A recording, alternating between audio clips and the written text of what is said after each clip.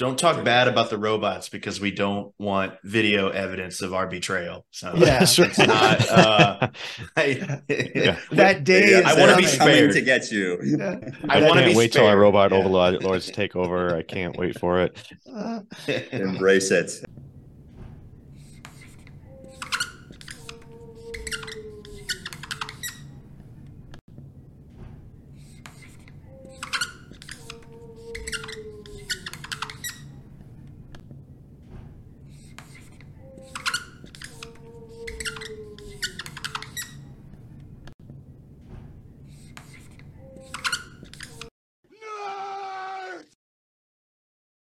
And we're back. And we're back with most of us here this time. And hopefully we'll be able to start putting out the show more regularly again now that things are winding down from the conference season and everybody's getting back to normal. Today we are joined by Alice Leung and by Derrick Morse. So, Travis, I haven't seen you in a while. Why don't we start off by having you introduce yourself, and if you have anything this evening to drink, introduce that. Yeah. It's been way too long. I'm finally getting some spring here in Northern Illinois, so looking forward to that. Tonight I am drinking a Generations beer from Freeport, Illinois. It's a hella good. It's a hella lager, and it is definitely hella good. I definitely recommend it. It's not very hoppy, more malty, so Trent would love it. Trent, what do you got? All right. Well, we're going bourbon today, guys. So I got a 12-year Knob Creek here. That's a good one. It's actually one of my favorites. I think at the price point, I think it's one of the best for that. It's like a $60, $70 price range. So, but it's really, really good. So, John, aka Jeff Sample. I got one probably that no one's tried. I have Horse Soldier. It's actually from Ohio, and I got it for my birthday. Somebody gave me an early birthday gift, and it's got to be one of the better bourbons that I've had. Like it's really soft. It's 87 proof, but it's not terribly hot. It's got a good flavor, and it's from Ohio. I just started seeing it on the shelves. So if you see it on the shelves, pick it up. It's still small enough that they're numbering. So it's like a barrel pick. So they're still numbering the bottles. But really good bourbon, really I've heard nice good things on the back end. Yeah. So Derrick, could you, for everyone that doesn't know you, could you introduce yourself and introduce, Dynamic Robotics and what Dynamic Robotics is doing for the industry right now? Absolutely. Super excited to be here today. So my name's Derrick. I'm the founder and CEO of Rugged Robotics. We're a construction technology company initially focusing on field layout. So we've built a layout Roomba, drives around on concrete floors and marks a fully coordinated design directly onto the concrete. So MEP hangers, ducts passing through walls, intersections, between the trades, the details of wall type and fire ratings and all that information, bringing that coordinated model into the field to help the trades build things more effectively, more efficiently. And we kind of grabbed you before you actually had a chance to go home from work today. So I'd imagine you don't have a drink. I don't have a drink. I'm having an extra coffee, so I'll be especially chatty this afternoon. But I do enjoy whiskeys. My pick lately is a Shibui single grain 10-year that my wife actually bought me for my birthday. I think was it Trent? Someone mentioned. Oh no, it was you that mentioned that you were drinking a gift. I'm working my way through a bottle, and I've found the Japanese whiskeys really nice lately. Hell yeah! It's a little pricey. I think it's in the $150 range. I Googled it. So she splurged and got me a pretty nice gift this year. So I appreciate that. But, nice. Right on. Friend of the show is Kevin Suhu, and he started me on the Japanese whiskeys. And for a while there, I mean, I still have behind me like a Hibiki that he gave me, and Hakushu, and a little bit like a Harmony. They are awesome. They're awesome. They're like very subtle and nice. So Alice, they are very good, and I don't care for the single malts as much, but the Japanese ones are subtle, like you said. So yeah, so it's marketed as a single grain, and I think they're trying to like make it sound like a single malt to get attention. It's I think the base is rice. It's aged in white oak, European oak, and it's really smooth, subtle. It's nice. I like it. Nice. Sorry to interrupt you there, Jeff. Alice, you're up. Tell us a little bit about you. And you got a guest there that is a little bit famous. Guest. Oh my God. This is Newton. He was lost. So the last time I was on the show was just under 2 years ago. And we were recording it when I was down in Gilroy looking for my lost cat. So this is Newton. He's been found since then. I guess like we never formally, close the loop on that story. So I'm glad that we're able to do that now about a year and a half later. Don't worry, Newton's home. He's been found. I can finally sleep. Yep. That's right. Yeah. He was gone for 5 weeks. I know some people didn't want to ask about the outcome. That was me. Yeah, it's one of those things you never ask about. Right. You also never ask if a woman is pregnant, right? Like, just don't do that. It's not a smart. Well, I am Hang on, let me write that down.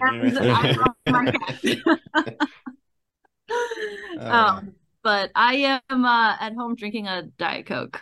Not very fun, but Alice and I are lame. Sorry, guys. Wow. Well, San Francisco. It's a little early, on the West Coast. So we're. And are you out on the West Coast, Derrick? No, we're in Houston. I moved to Texas about 5 years ago. And to be honest, when I first landed here, I felt like an outsider, but I'm really leaning in. I'm embracing it. I'm enjoying it. I've got myself a nice big pickup truck. I wear this every day. It's just really full on Texan at this point. Yeah, when in Texas, do Texas. Yeah. Well, it's working out really well. It's honestly, for a place to start a business, it's really business friendly. And if you think about the cost of living, I raised money on the East Coast, West Coast, and then we spend it here, and it goes further. And for a venture-backed company, it's a meaningful extension, I'd say. I would also say you have some great construction allies down there in Texas. You have some wonderful companies out there. We were just down there at DSI, and you go to that truck thing. I walked out of their fab shop and I look around, and everybody's truck is like the best truck I could ever imagine having. And they were like $100,000 trucks everywhere. Yeah. It's amazing. The truck scene is huge, and the construction scene obviously anchored by the energy industry. That's why I moved to Houston. I was actually overseas. I was living and working in South Korea for a while. And when my wife and I wanted to come back to the US, we were trying to figure out where we were going to land. And I wanted to get back into the construction industry. It's where I got my start, and it's a sector that I love and want to be a part of. And with so much heavy construction and the energy industry here, this is, in my opinion, a North American mecca for all things engineering and construction related. And it's also the fourth largest city in the country and growing at this tremendous rate. A lot of other large cities are shrinking, but Houston's continuing to grow by, I think, somewhere around 100,000 people a year. So there's just a lot of construction work here. It's a great place to be. Fantastic. So I thought maybe we kick it off with Alice. Do you want to announce to everybody your new title? Not that she's moved positions, people. She just has a new extended title. Do you want to talk about that a little bit? Yeah. So I was I was very surprised. So at the MEP Innovation sorry. You should cut that out. At the Construction Progress Coalition AECX Summit, I was given the Dork of the Year award.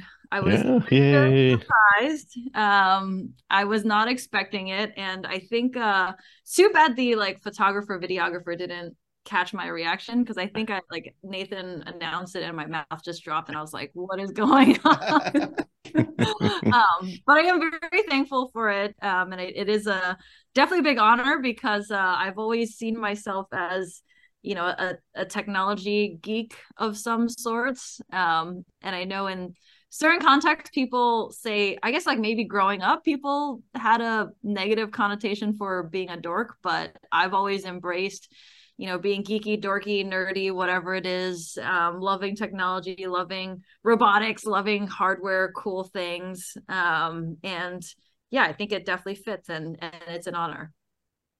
I think there's like, I don't know when it happens, but for me, I always felt uncomfortable being nerdy and dorky when I was in high school, etc. But now I fully embrace it. And Yeah. I'm comfortable with who I am. Right. And I do think that there was there's a in the social world, like the media and everything like that for a while especially through the 90s and those early 2000 films, they were picking on the geeks, but eventually the geeks started getting paid. And I think that helped make it cool a lot, Yeah.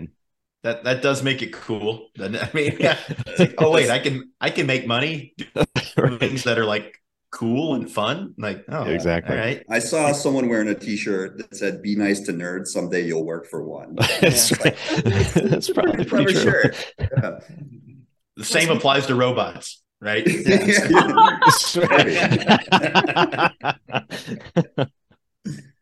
Most likely. You should. Was that a good segue? That's a good segue. So, yeah, I got to admit, one of the things that I really loved is watching my kids, who I have an exceptionally nerdy kid, and watching the fact that they have all this.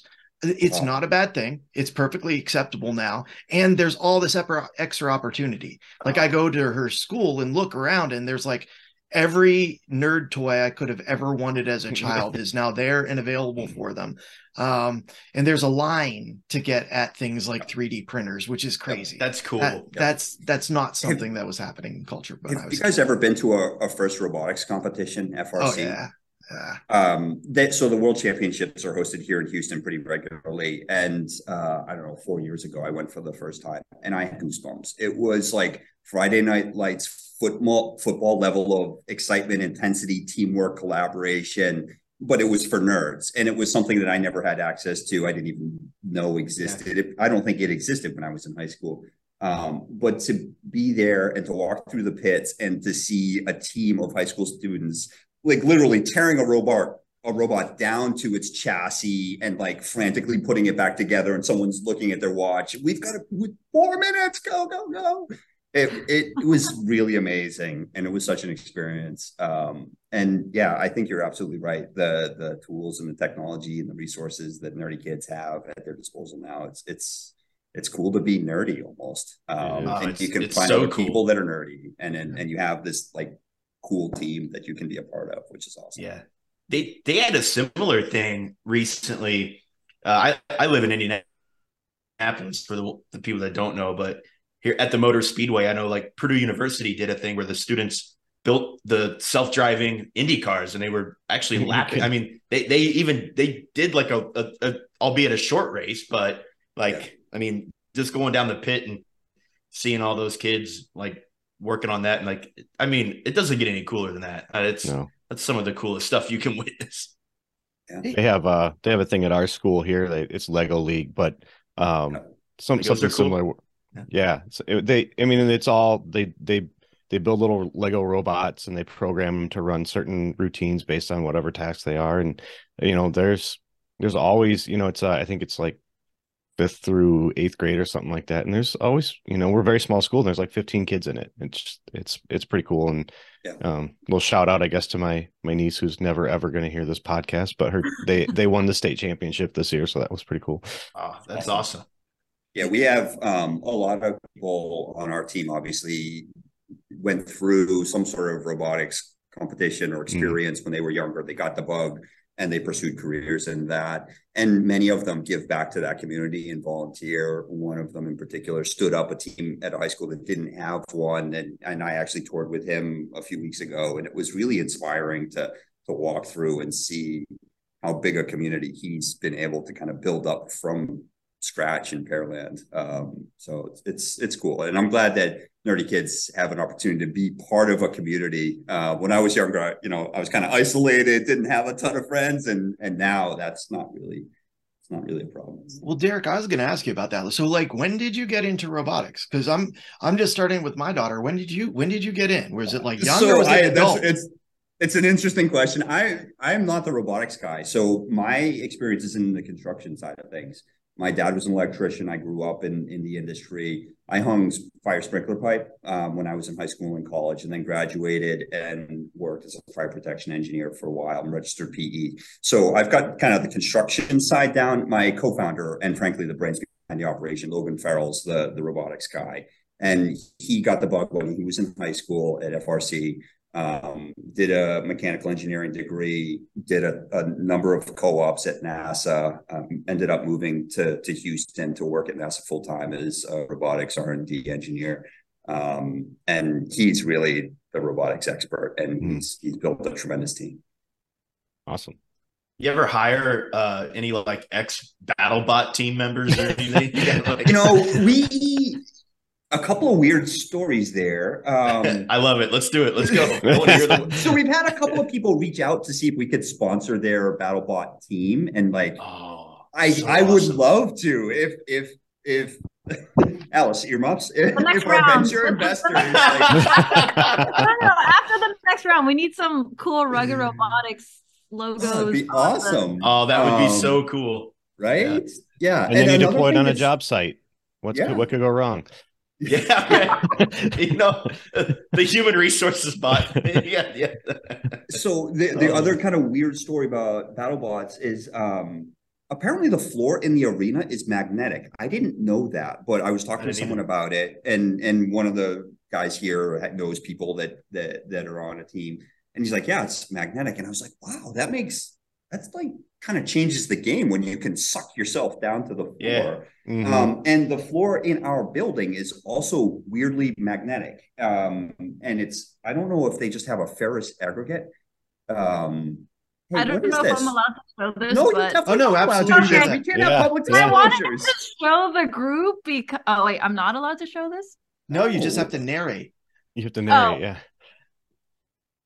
Well, I wanted to show, because Derrick was talking about Logan working on, space stuff. And I was like, this is what the new, we can cut this out. But this is what the new robot looks like. And I was like, I feel like I'm in Star Trek or something. Dude, that's pretty cool. He definitely went over the top with the lights. The lights are just for fun too, right? Like you don't need the lights to get the LiDAR to work right. That's just because it's cool. Like the lights do have some functionality to them, but it's basically status indicator. And we went way overboard with, how to indicate a status. But wait, Derrick, am I really not supposed to show that? No, that's not ready for public disclosure yet. We have IP. We'll cut it out. My daughter is building her first robot. So she's building a version of OpenCat, which is it's basically like the dog bots, but it's a cat bot. And so she's primarily building it so that I can build one because I need an excuse to build one. And she said, okay. And except for she's building everything now, and I'm not getting to build anything, which is kind of a bummer. When I first stood up Rugged, I worked in my garage for a couple of weeks and tried to build a line following robot. And I'm nerdy and like I can put some hardware together, mechanically inclined. And then it came to programming, and I frankly hit the wall, and I started to cut and paste stuff out of Python, and I just don't have any experience with programming. And that was the moment of realization of like, holy crap, there is zero chance that I can build something that's going to actually do this. And that's when I went out and started to look for a technical co-founder that I could stand up the company with. But yeah, I'm glad you're having an opportunity to get your hands in there and do it. You've got way more software experience, so now you've got the hardware to put it on and run it around. Derrick, I totally don't, man. I'm you. I'm you. I was fab shop. I was mechanical. I blacksmith. I just learned how to code, and like coding servos for me was like an uphill battle. And that's pretty easy. I did start from scratch though with my daughter, which was kind of cool. So I hope that it works out well for her. So, I'm just going to make an admonition because I've always wanted to ask somebody in your seat this. So when Alice brought me the idea of the layout robots, I boohooed it immediately. I was a hater a little bit. And the reason I was I said, I don't know that job sites are ever going to be this environment that's going to be good for that type of layout. And I've slowly changed my mind, and I've changed my mind for like a lot of reasons, like even to the point where now that I realize that, one of the big benefits of having the ones that mark the floors that you collaborate, that it's not just one person seeing it like through a hologram, which was what I assumed would happen, but actually an entire team seeing it and being able to sort of interact. What was when you started this, what was your biggest, oh, well, if that doesn't work, we're sunk? Like, what was your biggest concern? I would say level of accuracy. I want to just touch on your first thing about the job site and the environmental conditions. It's definitely a challenge, and some projects are better than others. TI work, something that's fully enclosed and protected from the weather, is just so much easier for us to operate on. When we're on projects where it's snowing or raining, the schedule slips, the schedule's a mess. We don't have the space we need. We've got to sweep puddles out of the way. It's an absolute nightmare. But the TI work is generally a really comfortable, easy, quick, fast process. But early on, I would say my biggest concern was the level of accuracy. Up until that point, no one was building robots that had indoor navigation that could be down in the millimeter range, down 16th, 8th of an inch. Yeah. That had never, ever been accomplished before. Usually robots were using LiDARs and other sensors, wheel odometry, IMUs, and using SLAM algorithms to get a pretty good map of the space they're migrating through, but nothing was operating at the level of precision I knew that we would need in order to deliver a buildable layout. I think the fact that you were in Sprinkler makes that easy. Like, we don't have to argue about how accurate you have to be. Sprinkler's been fabricating longer than, I mean, as long as sheet metal almost. So like, you kind of know, like it's, maybe you get a 1/4 inch because, you can do some other adjustments, but you got an 1/8 inch to work with. So when I would like to stay on that. Oh, go ahead. I'm going to let you finish. You're I was going to say when I was hanging sprinkler pipe, I used to spend a lot of time on the power vise cutting and threading pipe, and I'd get a big long sheet, and here you go, here are your drops for the day, and I'd just be cutting and threading pipe on a rigid machine. And when I first started, I was trying to measure things to like the 16th of an inch, and my foreman was like, "What the hell are you doing?" And he actually got me. I don't know where he found this, but he got me a tape measure that had 1/4 inch marks on it. That was as precise as he wanted me to cut pipe at. He's like, the nearest 1/4 inch. Like, just stop it. Just go faster. It was interesting. That's interesting. I wanted to stick on that because you brought up an interesting word you used when you said the project and scheduling.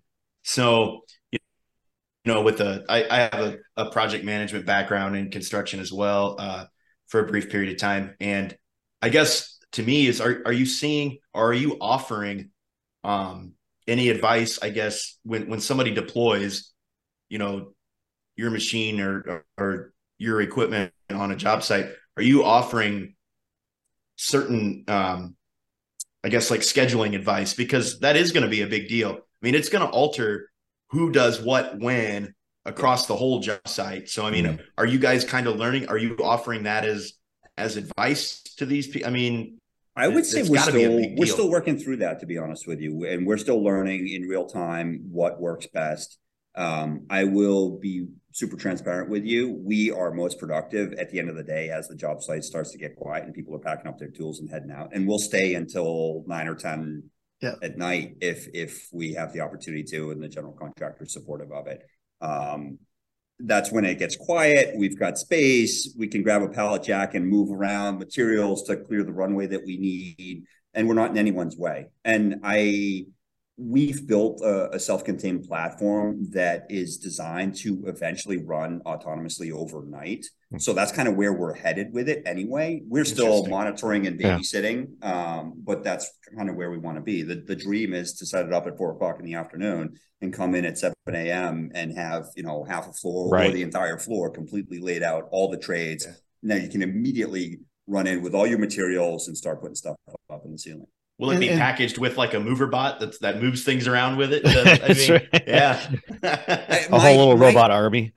My hope is that if we can compress a week's worth of layout with like 4 or 5 people doing the different trades down into overnight, that's worth it to the general contractor or to those trade contractors to have a laborer out there, move the stuff around. Let's clear off a meaningful section of floor and press go and let it go. But we fight that fight. Sometimes people see the value and are supportive and willing to do that. And other times, the fireproofer's got his section and he's going to work in his section, and there's no way around that. Yeah. So, they have to let the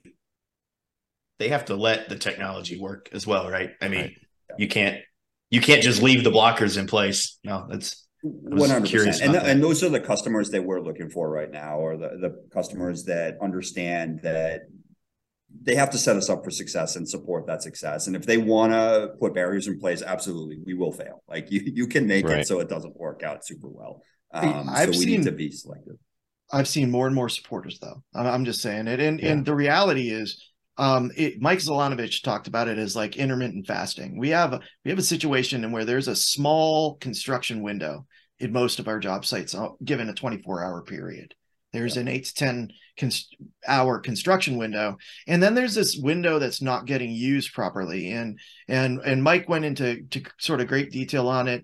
And even back when I was in project management and contracting, there was always the idea of sending someone in early to do markup, early to deliver material, all of these things.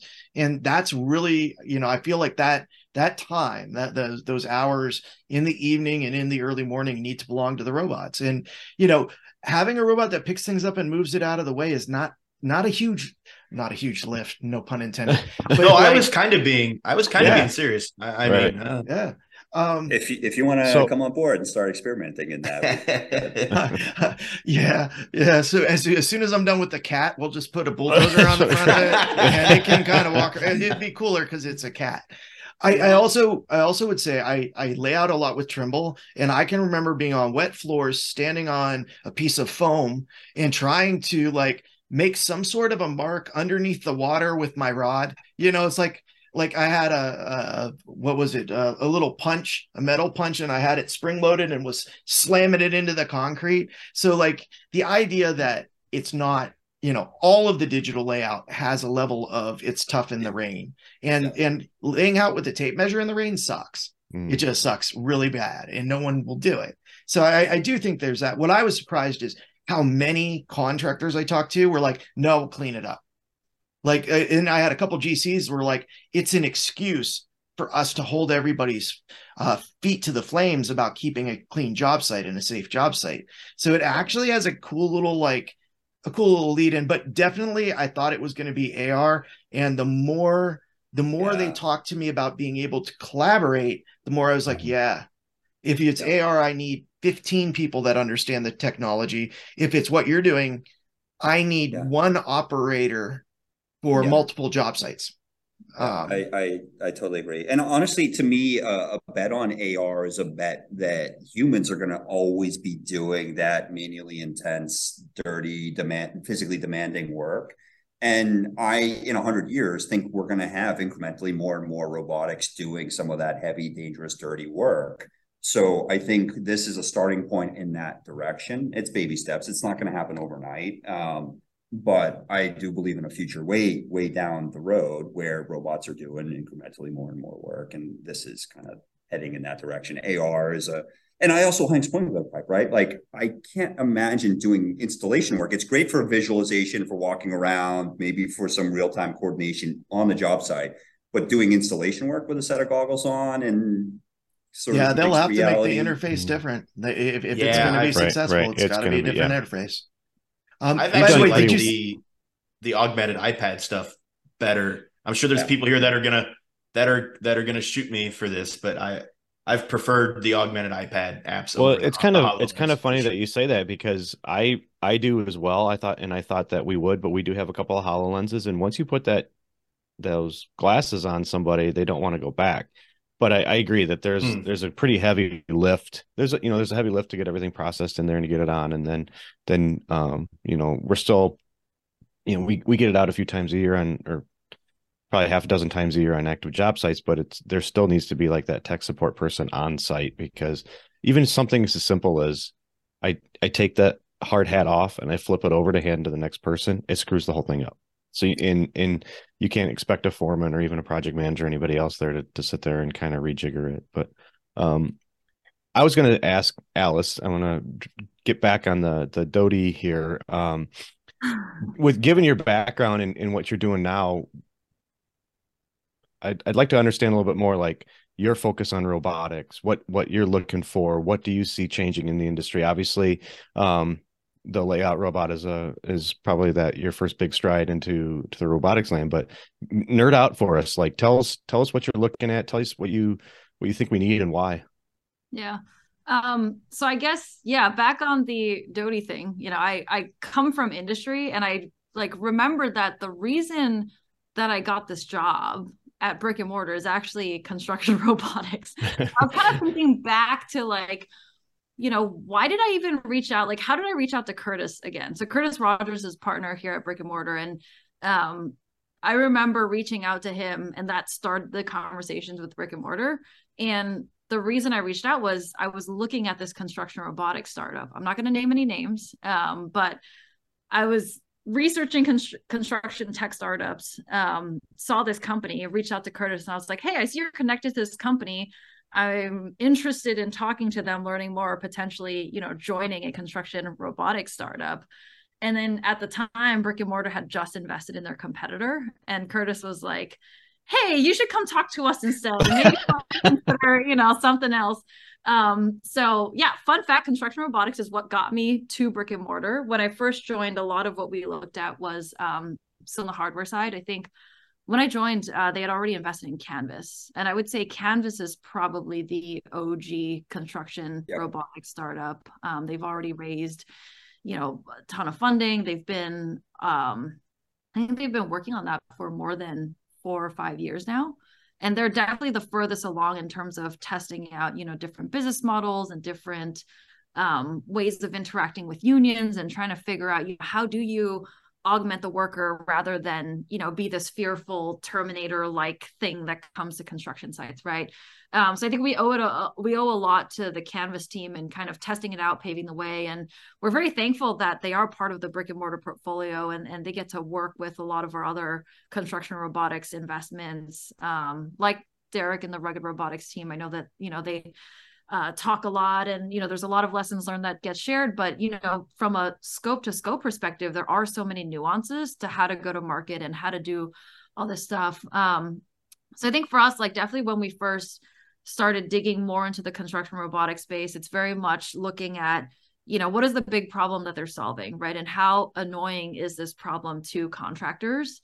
That's definitely one big thing. But secondly, also looking at it from a technology perspective, like, is this overkill, right? Like, are they actually, designing something that is differentiated, and also, are they going like way too above and beyond for the task at hand and stuff like that, right? So luckily we have some friends in robotics, and they validated that, even in the early days, like the Rugged team was very efficient and effective with their selection of sensors and technology and the overall platform. And it was a platform that could scale, but it wasn't something that was like over-engineered for what it's supposed to do. Because like that's kind of what we're seeing now with some of these other construction robotics startups, is like you're using, 6-axis arms to do a simple task or something like that, right? It's like, people are thinking that, oh, if I need to scale and build a platform, I'm actually going to, build this super crazy platform. But at the end of the day, it's like, construction tasks could be actually very simple. And if you don't understand the task and the workflow,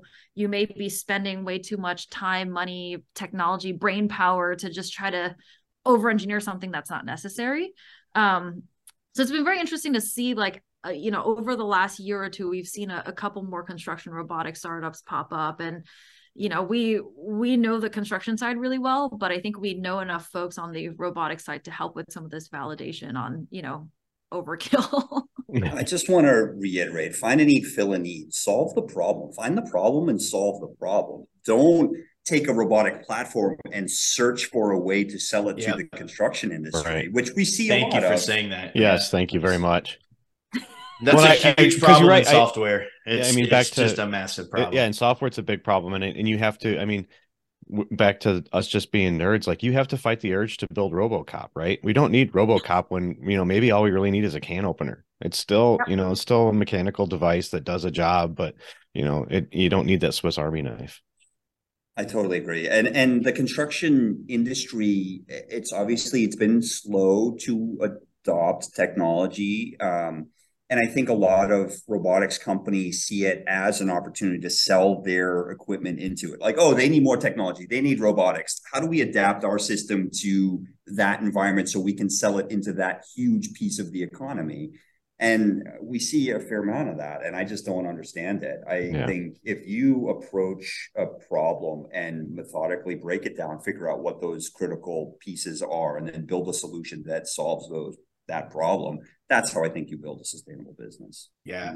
No, and I think it's great, you know, what you guys are able to do, like alongside of Alice and Brick and Mortar. I think those relationships help a startup stay within what they originally set out to accomplish. I mean, you guys have a problem set, you're focused on it, and you have the financial backing that is able to let you proceed with that. Because what we see on the other end is when a software or hardware provider is funded from their customers, they tend to listen to a customer, and this customer decides that I need you to solve all my problems. Yeah. They have a certain, it's and then you turn into this big giant mess that is now doing things that it never even set out to do. I'll really be honest with you. We get requests every once in a while for interesting features. It's like, that's intriguing. Like, maybe in 2 years' time, we'll think about that. Like, it's like, that's a really clever idea, and it's adjacent to what we're doing. And we have, say we have the hardware, the sensors or whatever, or we have some of the expertise to adapt to tackle that challenge. But it takes a certain level of discipline, and you're 100% right. Having the financial backing of investors like Brick and Mortar is critical. There's no chance that we could do this. We couldn't hire the engineering team to tackle this challenge and to be able to develop this technology without that financial backing. So it's appreciated. Thank you, Alice. She's been a long-time supporter of Rugged, even before they invested. Yes. Alice has been a champion. Yeah. Yes. She's been awesome. She was on the phone with me before they invested, asking questions too. You have to admit, though, for people looking in from the outside, sometimes they don't get that in construction, one of the things we have is we have such a variety of products that we're producing for any building. It really is sort of not an oddball because it's understandable, but like, I think a lot of people look at it, they're coming out of manufacturing. There's only maybe, 400 base products that they're producing. And then they come to a job site and it's like, well, you don't hardly repeat at all. Like, you don't even seem to want to repeat the same product once. So when you're hitting, like your product does, when you're hitting a piece of the workflow, like layout, that's critical to a huge variation of products. Now you have a robot that works, where a lot of those robots are trying to build products for us, and we build too many different products for that to be an easy win. It will be a win someday. I agree with that, but not an easy one. Hey man, Derrick, did you ever see Runaway with Tom Selleck? It's a movie from the 80s. I'm going to keep bringing it up. I think we're about the same age. And I definitely remember the movie cover. I actually worked in a video store rental when I was younger. Right on, man. So did I. but I don't remember movie, but I'm guessing the premise was robots taking over. Is that where we're headed? No, the premise was, one of the scenes was they went to a job site that was all robots.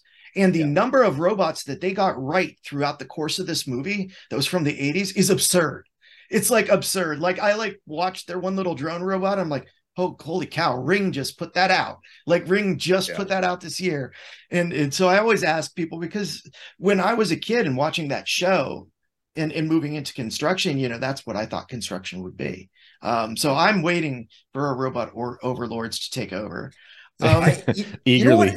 Like, maybe a newer one is Westworld season 4, where they're showing robots doing like the facade maintenance on the top of a high rise, maybe. See, this is why she's more relevant. Nerd alert. He is. Nerd alert. John's stuck in the 90s. I am so stuck in the 80s. It's not even the 80s. You haven't even made it to the 90s yet. Yeah. Tom Selleck still had real hair, in this movie. But that stash was still a thing. Oh yeah, the stash. That stash has had a career of its own. Yeah, it has. I wanted to jump in quick and ask, one of those questions about go to market and tell them the story of value, because all of us hosts either work for or have worked for union contractors. So what's the sell to them? Because and Derrick, correct me if I'm wrong, is but from what I know of your business model so far, it's like it's very GC focused. We're going to lay out the points for all trades all at once. How do you sell that to the trades that are claiming that work?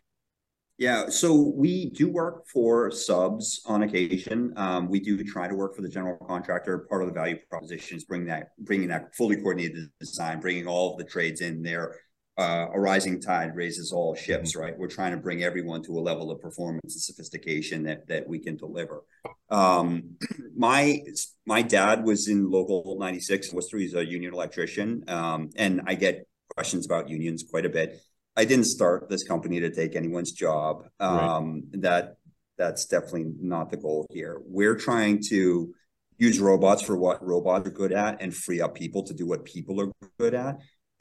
And if you look at the foreman or the layout guys, they're generally the most talented, most capable people on the crew.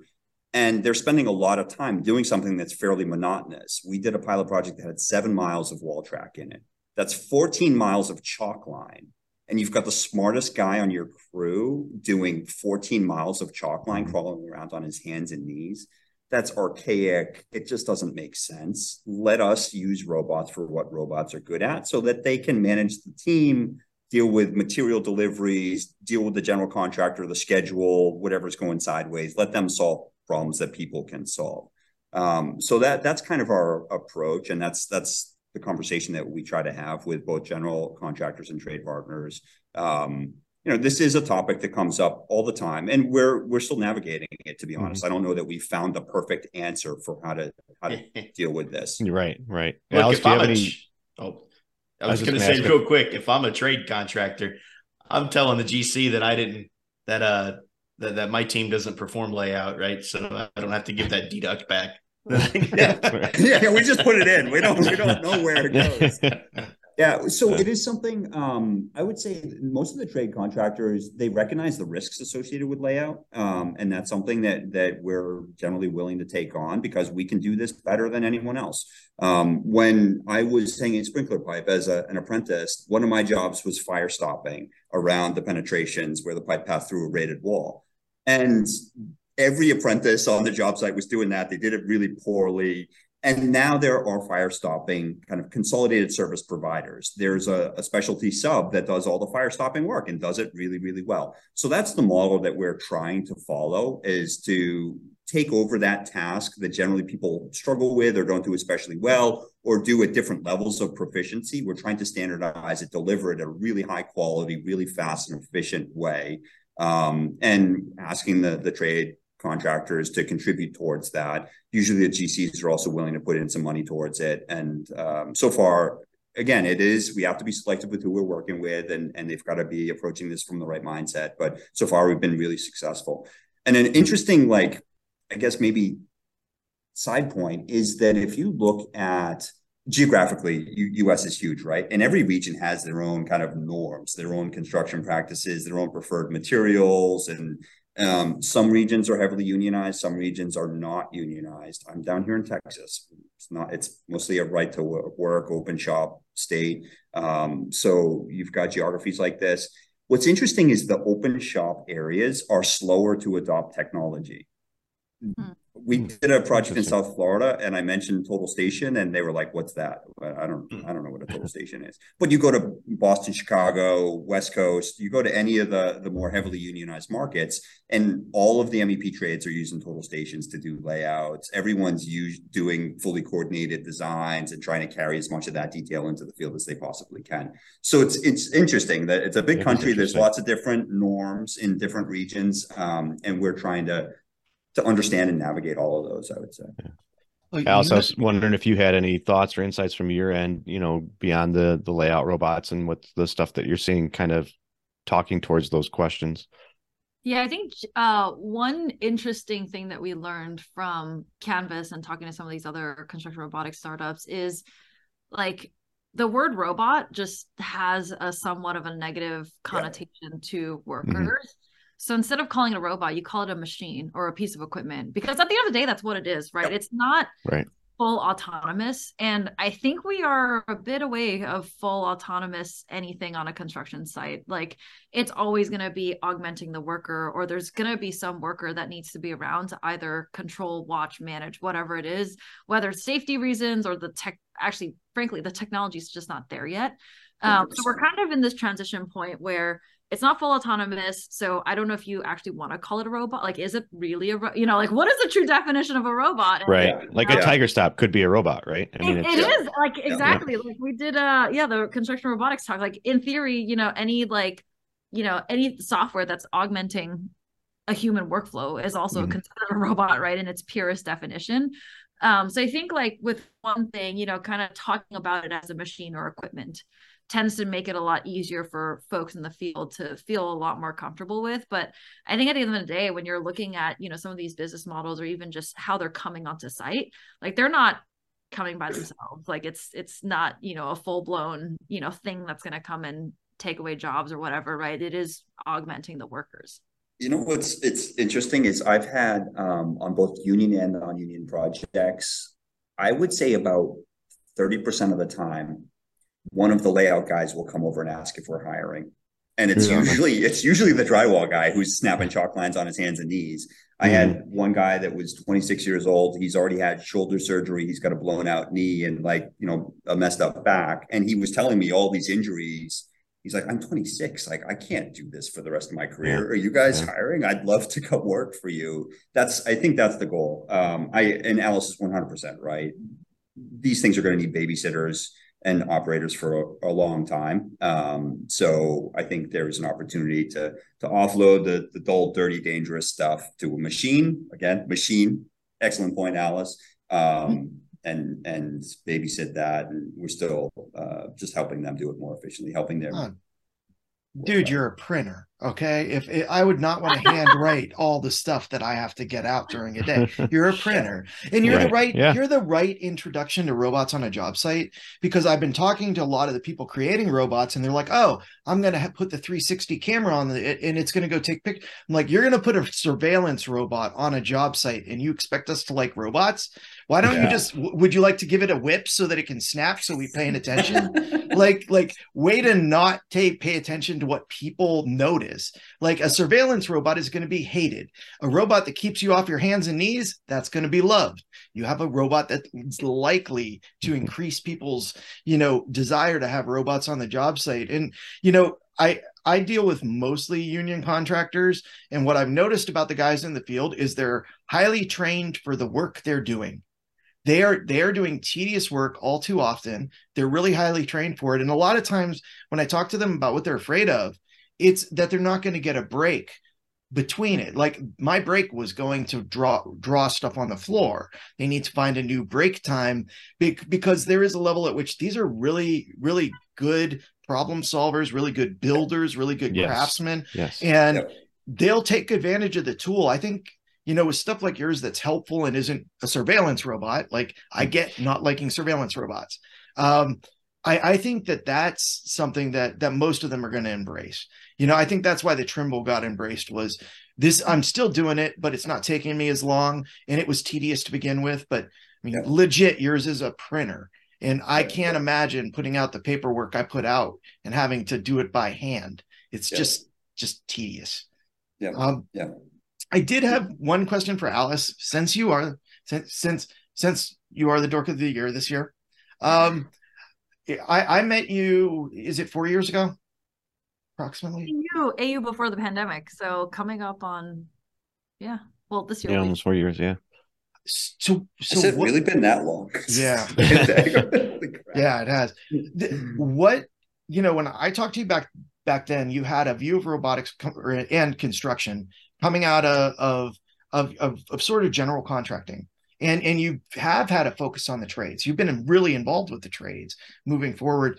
What is those 4 years sort of giving you as insight in terms of what you thought coming into what you realized? Like tell us maybe one of your bigger insights about what you've seen over that period of sort of getting involved with the trades and then what you see on the outside? Because I think the GCs, often are surprised by the trades when they get to know them. Yeah, so I think I kind of knew this even at DPR because definitely at times in my job I felt like I was a broker, right? I was just pushing paper around, sharing information, like that is for the most part what the job of a GC is, CYA, right? Like, oh, I need to send out all these RFIs because, God forbid someone gets missed on the distribution and then we have this, argument over a change order, right? I think my biggest appreciation is the challenges of information flow for a subcontractor. And I didn't really appreciate this even when I was at DPR because I was working on big jobs. And a lot of those subcontractors, they were only working on that one job. But since kind of working on smaller jobs and coming out of it, it's like there are a lot of these trades that have to work on, it's like one person working on 5 different jobs all at the time. So imagine all the crap that you have to deal with from 5 different GCs coming to you, and then you probably have 10, 5 times 5 distributors and 5 times 10 suppliers, and there's just exponentially more people that you have to deal with to do your day-to-day job. So I can only imagine, a lot of the people that work for a subcontractor, all the communications they have to deal with, all the data management, all of that. Well, and the reason for Nathan's organization, all the systems that we have to deal with. There's no integration. There are no integrations. Not that there are no, but lack of integrations. And it's just it just seems like it's so much messier as you go down. In theory, you would think it's so much messier as you go down the supply chain, but the distributors and suppliers, they actually kind of have it easy because the subcontractor is coordinating. So I feel like the subcontractor is in the middle of the trying to manage all the information flow going back and forth, and they manage the most risk. So they don't just manage labor. At the GC, some of them have, self-perform, or some of them do order materials to some extent. But for the most part, it's mostly managing human labor, right? But on the subcontractor side, you're managing labor, you're managing materials, you're managing a factory, you're managing supply chain, you're managing so much more stuff. So it makes sense why the margins are higher and, there's so much more risk involved. But I don't think I truly appreciated that until coming to brick and mortar and trying to figure out, talking to the trades and understanding what their pain points are. And also when I think about opportunity to build technology, I feel like the trades have been so I don't know if it's neglected because they are not seen as a big part of the supply chain just based on pure revenue numbers. But when it comes to managing risk, margins, how much they care about profit, how much you care about productivity, I think the subcontractors are where it's at. And also with the subcontractors, I think part of it could also be that it's so complicated that maybe no one truly understands how to operate that business, which is why we may not have seen that many startups kind of going after the trade space. I don't know, that one is more of an assumption, but I definitely have a way greater appreciation for the people working at the subcontractor level. Right on. Subcontractors are where it's at. That's the show title. So I considered going to work for a subcontractor too, because I was going, and I think at the GC, everyone tries to climb quote unquote up the pole of going. Yeah. But it's because you want to get paid to do less work, but it's not as fun. It's less risk. It's less work because you're kind of just talking to people. I'm not trying to offend anyone, but I have a lot of peers that have gone from DPR to an owner's rep or on the owner's side, and the work changes pretty drastically, and a lot of people like it because you have more flexibility with work-life balance and all that. But I always thought going to the trades to really understand how do you manage labor, materials, resources, and just looking at the factory manufacturing, all of that just seems way more cool. I mean, it's complex, but it seems more cool and gratifying to understand how that process works rather than I'm just going to go and throw around change orders all day. That's right. The trades are where the real work gets done. What I think you're touching on is we people, myself included, everyone consumes status. So there's this natural desire to try to climb that food chain. I don't know what you want to call it, that hierarchy. And I would say that's a challenge for trade contractors maintaining their talent base. And it's something that I see talking to drywall trades, drywall contractors, that if they have a VDC team, they're getting poached left and right by general contractors. And by the time someone gets trained up and is really proficient and good at what they're doing, they're going up to a big, sexy logo at the GC level. And I would say it's not limited to just VDC folks. It's, overall the talent in general is being drawn up, and it's really hard for those trade partners to get qualified, capable workers and hold on to them and keep them happy and give them rewarding work. I think it's a little bit too about just kind of the metrics that are applied to a construction company, just basing it off of pure revenue. The big companies that have revenues that start with a B are much sexier than the ones that start with an M.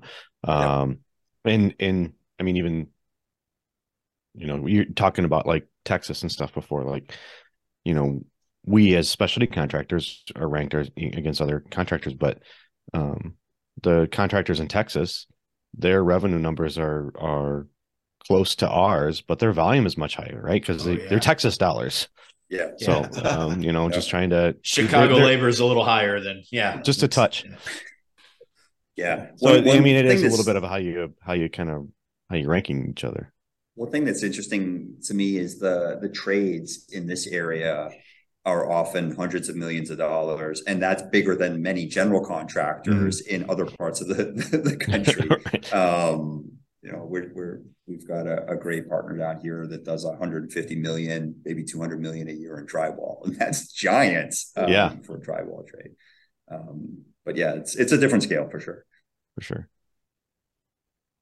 So, by the way, I definitely think you should have called it Ruthless Robotics, because I would have remembered Ruthless Robotics. That would have been awesome. So just like that sounds like a BattleBot. It does sound like a BattleBot thing for sure. So my goal, and I'm sure I've told this to Alice, but I come from the trades. I'm more comfortable in work boots and a hard hat on the job site than I am in the boardroom. Like, that's the community that I really identify with and want to be a part of. And when I was going through the exercise of naming the company, I spent a couple of days kind of brainstorming and trying to figure out what to name it, and came up with Rugged Robotics. And we're still nascent in building our brand identity, but I have a koozie. I need to send you guys some koozies to put your IPAs in. But we keep a 5-gallon bucket of camouflage koozies on almost every job site we're on. And if someone comes over and asks what we're working on and what we're doing, they get a koozie. We'll chat them up,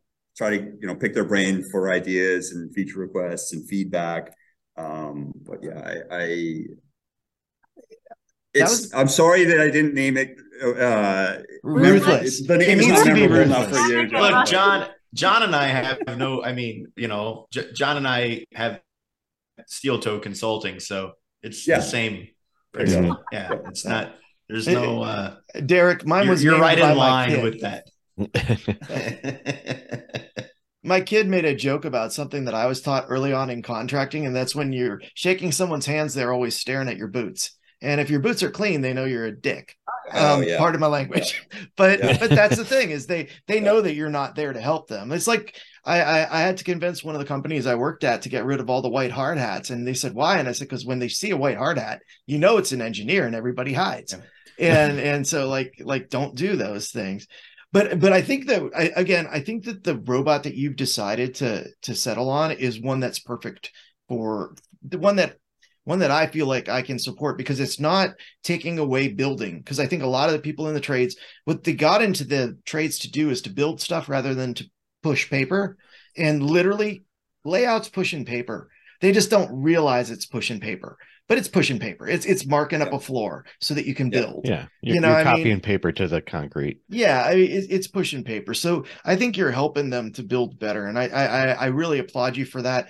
I had one last question, because we are running out of time for you, Derrick, and that is, you've managed to remain very focused on this product, and you've kind of doubled down on that throughout the entire talk.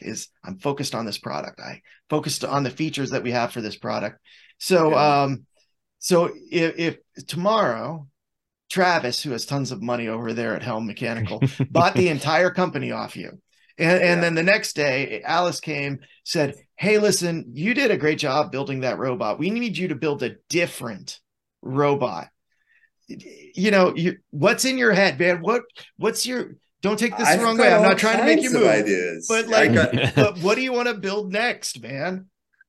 I've got all kinds of ideas, and honestly, I don't want to share the best ones. No. Share give us like number 3. Deflect. Just do like a number 4. Take top 5. If you think about what we're doing, we're right at the intersection of the digital and physical world, right? We're taking that digital model and we're bringing that information into the real world.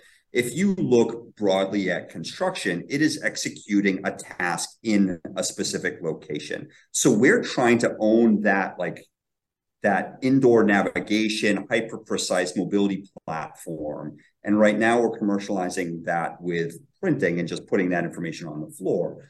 But there's no reason we can't add some sophistication, dexterity to that platform and start doing some level of installation work. And it's going to be incremental. There's, not going to be a magic robot. It's certainly not going to be a humanoid robot that's going around doing construction work. But we can start doing simple tasks on the job site. And I don't think that's too far out. It's a few years away, but that's kind of where I think we're headed. I don't know that I can give you, because the only ones in my idea, things that I actually do really want to pursue. So see, you're always supposed to pick the idea won't work, and then you give that out. That's it. But that was a good answer, Derrick. Trent, Travis, do you have anything else to ask them before we kind of close out? I don't have anything to ask. This was an awesome conversation. I love nerding out with folks like you. I hope we could continue to do it more. And I guess I would absolutely love to. I'm big fans of what you guys do, and would love to be a part of the community. So you're a fan. You're a fan, so you're the one. We found him. Alice tipped me off, and I've been listening. So yeah. No, just very appreciative, Alice, Derrick, both of you. I know, Alice, you've been on here before. It's always fun talking to you here and at the conferences. I think it's cool what Brick and Mortar is doing. I think is fantastic. I think it's empowering people like Derrick. I mean, there's Derrick is one of the companies out there. There are others that are doing some really cool things in construction, and we wouldn't be doing our due diligence to our listener base if we didn't bring these people on to talk about the cool things that are happening. And I like that. It's not robotics, they're machines, right? They're augmenting the workforce. I think let's remember that. A lot of key takeaways out of here. And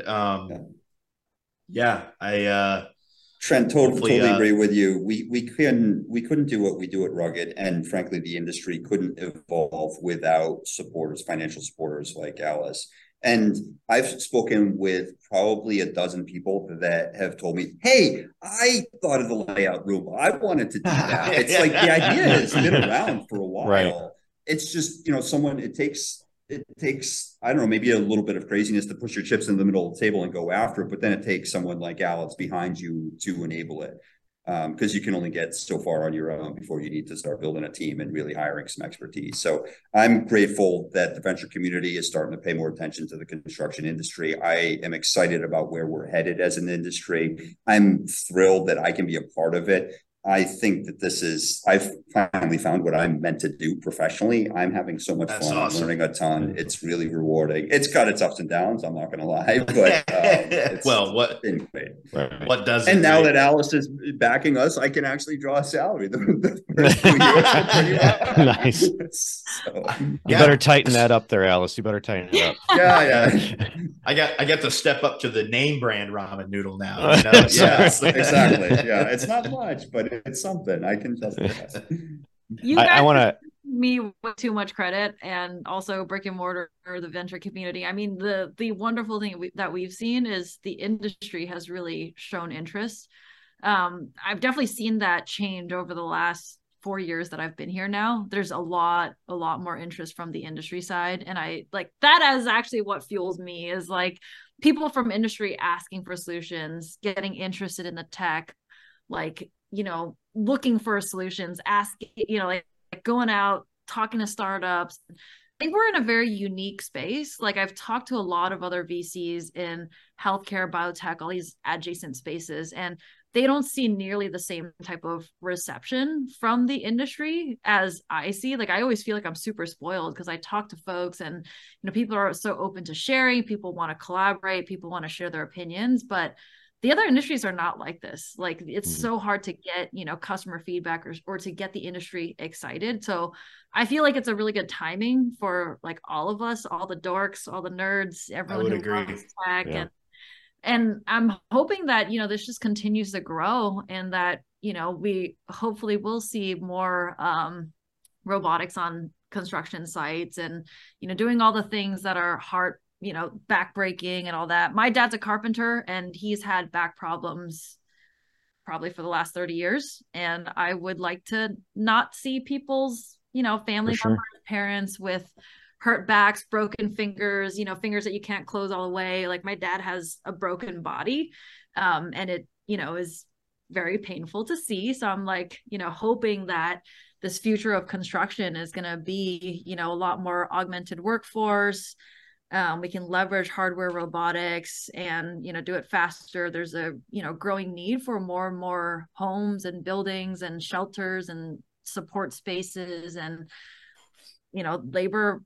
We have a labor issue. So we need more robotics, or I guess I should say machines, but machines. We need more machines. So any entrepreneur from industry, from outside of industry that wants to build something, we will gladly support and at least try to find a way to intro to customers or whatever, validate ideas. But we want to be a supporter for this space. And I just want to say, go for it. You don't know if you don't try. You don't know if you don't ask. You don't know if you don't put everything you've got into it. So go for it. And who knows? And maybe it doesn't work out, but you're going to learn a ton along the way. And if it does, it's a hell of a ride. So, you know, anyone that's thinking about it. Yeah, it's great advice. We have an industry that rewards risk takers by having them fall up. I'm just saying, risk takers in construction fall up.